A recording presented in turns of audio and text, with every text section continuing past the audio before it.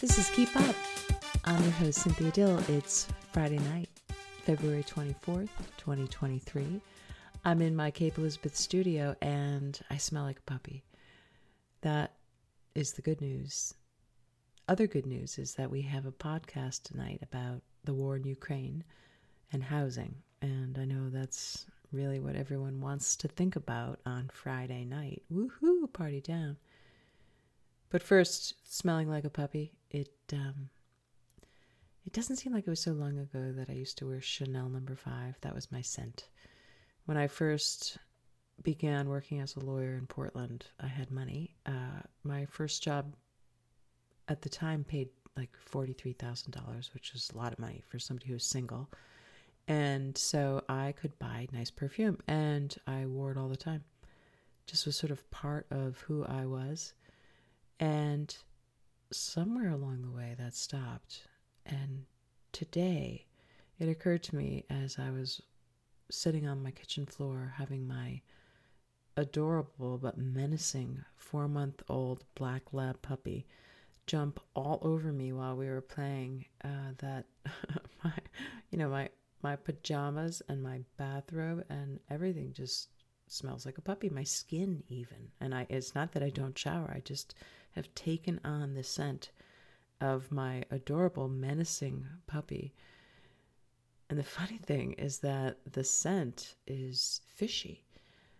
She smells like fish because the food that we give her is the food that we inherited from the person who, whatever, the breeder, so-called, not really though, a hippie from Massachusetts, who had a litter of puppies and did a really good job, I might add, and decided to give all the puppies this very groovy fish food. It's like salmon is the first ingredient, and then there's sweet potatoes and all this other really good natural stuff. So it's all good, but it's very fishy, and it smells like fish, and that's what the puppy eats.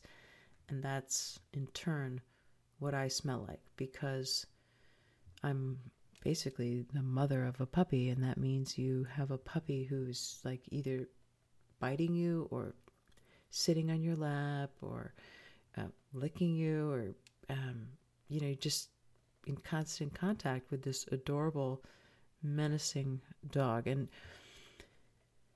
so that's that.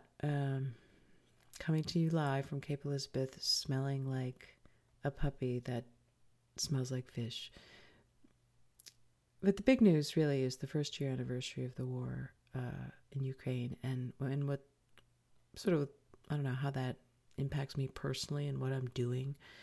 And it's just amazing to me that it was a year ago that Russia invaded Ukraine. I remember just feeling so passionate about the issue, reaching out like I had connection with my college friends for the first time, and just really feeling deeply moved by the war. I was glued to the stories. Not so much, I'm not a TV or even radio anymore consumer of news as much as I used to be. Now, mostly from the newspaper, the Wall Street Journal, plus the local paper, plus I have subscriptions to the Wall Street Journal. The New York Times and the Washington Post and Boston Globe. So I'm just a newspaper consumer. I tend to be, or also the internet. But the stories were so moving, and I was so just deeply impressed and,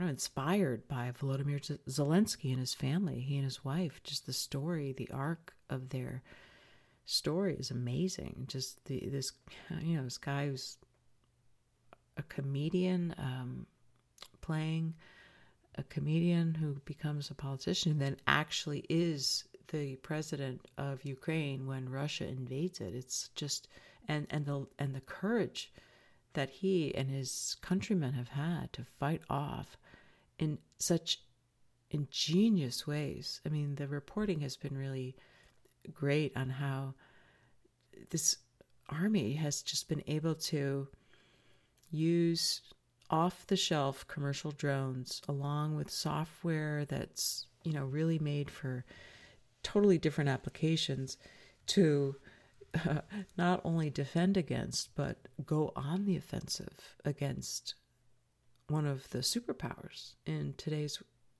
world. It's just been a stunning turn of geopolitical events that has just captured my attention in a way, that I never thought could happen, because I always, in my mind, felt that the drama around World War II was just so profound. I can't get enough of World War II stories. I love learning more and more about it, and I'm so tortured by the thought of what happened. But at the same time, it felt like it was a really important, very close, I obviously wasn't alive during World War II. I'm old, but I'm not that old. But I just felt like that was kind of like, that was it. That was going to be the goalpost to, in a certain extent, in my lifetime. But it turns out I'm wrong, because now we have this conventional war that's taking place, and it's like so stark a difference, but there's no question who is good, who is bad. Now the bad guys are like all ganging up. All the players that I hate, like the governments of, not the people of, the governments of China, North Korea, Iran, Syria, all the thugs against the West. And Joe Biden, okay, I don't care what your political stripes are, our president has done a terrific job. I mean, bravo, Mr. President. He has rallied the West in a stunning, I think, display of leadership. I mean, Sweden and Finland, I mean, come on. The stubborn neutralists are now like, they can't sign up for NATO fast enough. Everyone wants to join NATO. NATO is the new black. I mean, it wasn't, I don't know if it was 2 years ago that the French president, Emmanuel Macron, said that, like, NATO is brain dead. Well, NATO is cool, okay? Like, the cool kids now are in NATO, and that is thanks to our president. So I just think what a remarkable year it has been on the national stage, and I hope that the country, I'm pleased that the stalwart Republicans that so many people hate, but I don't mind. In fact, Mitch McConnell, whatever you think about, some people can't forgive Mitch McConnell for the comment he made about Barack Obama. When Barack Obama was elected, Mitch McConnell said that he would do anything in his power to prevent a second term. And there's a lot of people who just, for some reason, they can't move beyond that. But I can move beyond that. And I think Mitch McConnell is a very effective and principled Republican who is, I don't know, and when it comes to providing Ukraine with the support that it needs to defend democracy in the interests of not only the Ukrainian people, but just the free world, Mitch McConnell is on the same page as Joe Biden. So I'm happy about that. So nationally, it's been just fascinating. And it just brings, though, I think, to bear what we could do locally, not just as a state in Maine. I mean, we've been talking a lot about housing, so now I'm going to pivot and talk about Maine and Cape Elizabeth in particular. I mean, the state passed this big law, LD 2003. All the towns are trying to figure out how to comply or fight it. And I don't want to talk about that. We can talk about that another time. We've already talked about it. But what we could do, since the state says that it not only wants to create opportunities for affordable housing, but be a beacon for hardworking, legal immigrants who are looking for a place to set down roots and raise their families and work in our communities, because we need workers. And so, Cape Elizabeth has an opportunity to do some housing. And what I'm hoping that this 1 year anniversary of the Ukrainian war and the state's continued cheerleading for not only welcoming newcomers, but assisting in creating communities for affordable housing, that locally in Cape Elizabeth, that we can put our money where our mouth is and actually do something and do community housing. And so that's why I'm excited that this week, running alongside the Housing Diversity Committee is my effort to just keep working on community housing. I've been working on it before the committee was started, and I'm going to keep working on it. And I'm pleased that at the Housing Diversity Committee meeting that's scheduled for Monday night, February 27th at 6:30 in the Town Council chambers, which I assume will also be televised on Cape Elizabeth Public Television. They're going to have a meeting, and what I'm happy about is that it appears on the agenda that one of the attachments that's going to be discussed is a map of the boundaries of what's called now the Goldcrest parcel. And the reason why I'm happy about that is because, as many of you know, community housing is an idea to create affordable housing and neighborhood, small or moderate or whatever, however big we want it, but create a neighborhood of affordable housing on land that we own, that was left to us by Thomas Jordan for the purpose of helping people.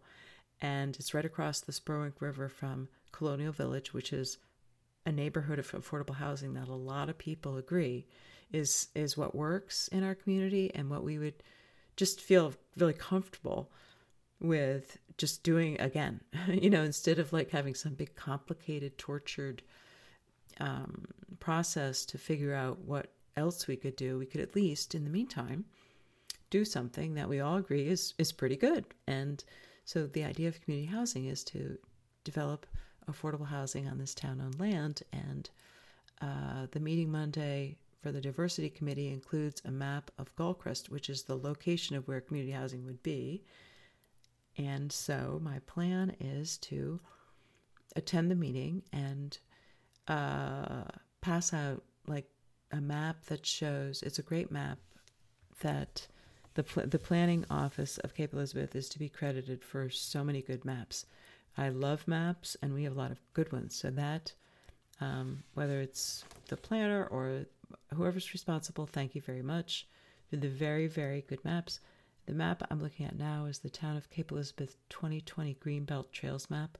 So I'm going to present that to the committee. They might already have it, but I just want the record to show, or the public to know, that this map shows in blue the lot roughly that we're talking about, and it also shows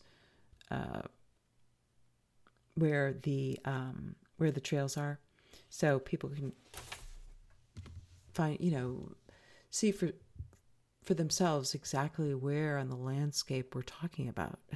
So, because I think if we can envision where this housing will be, what it'll look like, and if we put out an RFP for what it'll cost, and we come together as a community and decide that we want to have certain things like a playground, a community garden, a basketball court, I don't know, whatever the community decides we think our affordable housing should look like in this town,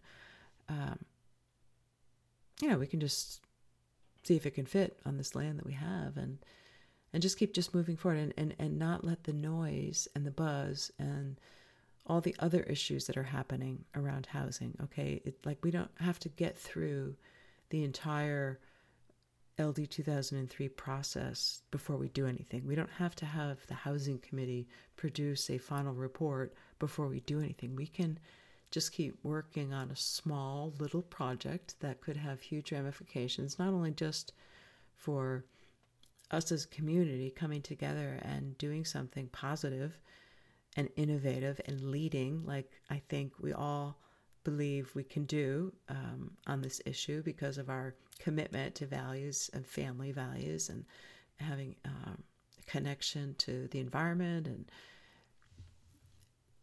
so this is a good opportunity, just I think for in a lot of ways. So what my hope is Monday night, I'm going to announce a site walk for March 18th at 9 a.m. and present maps.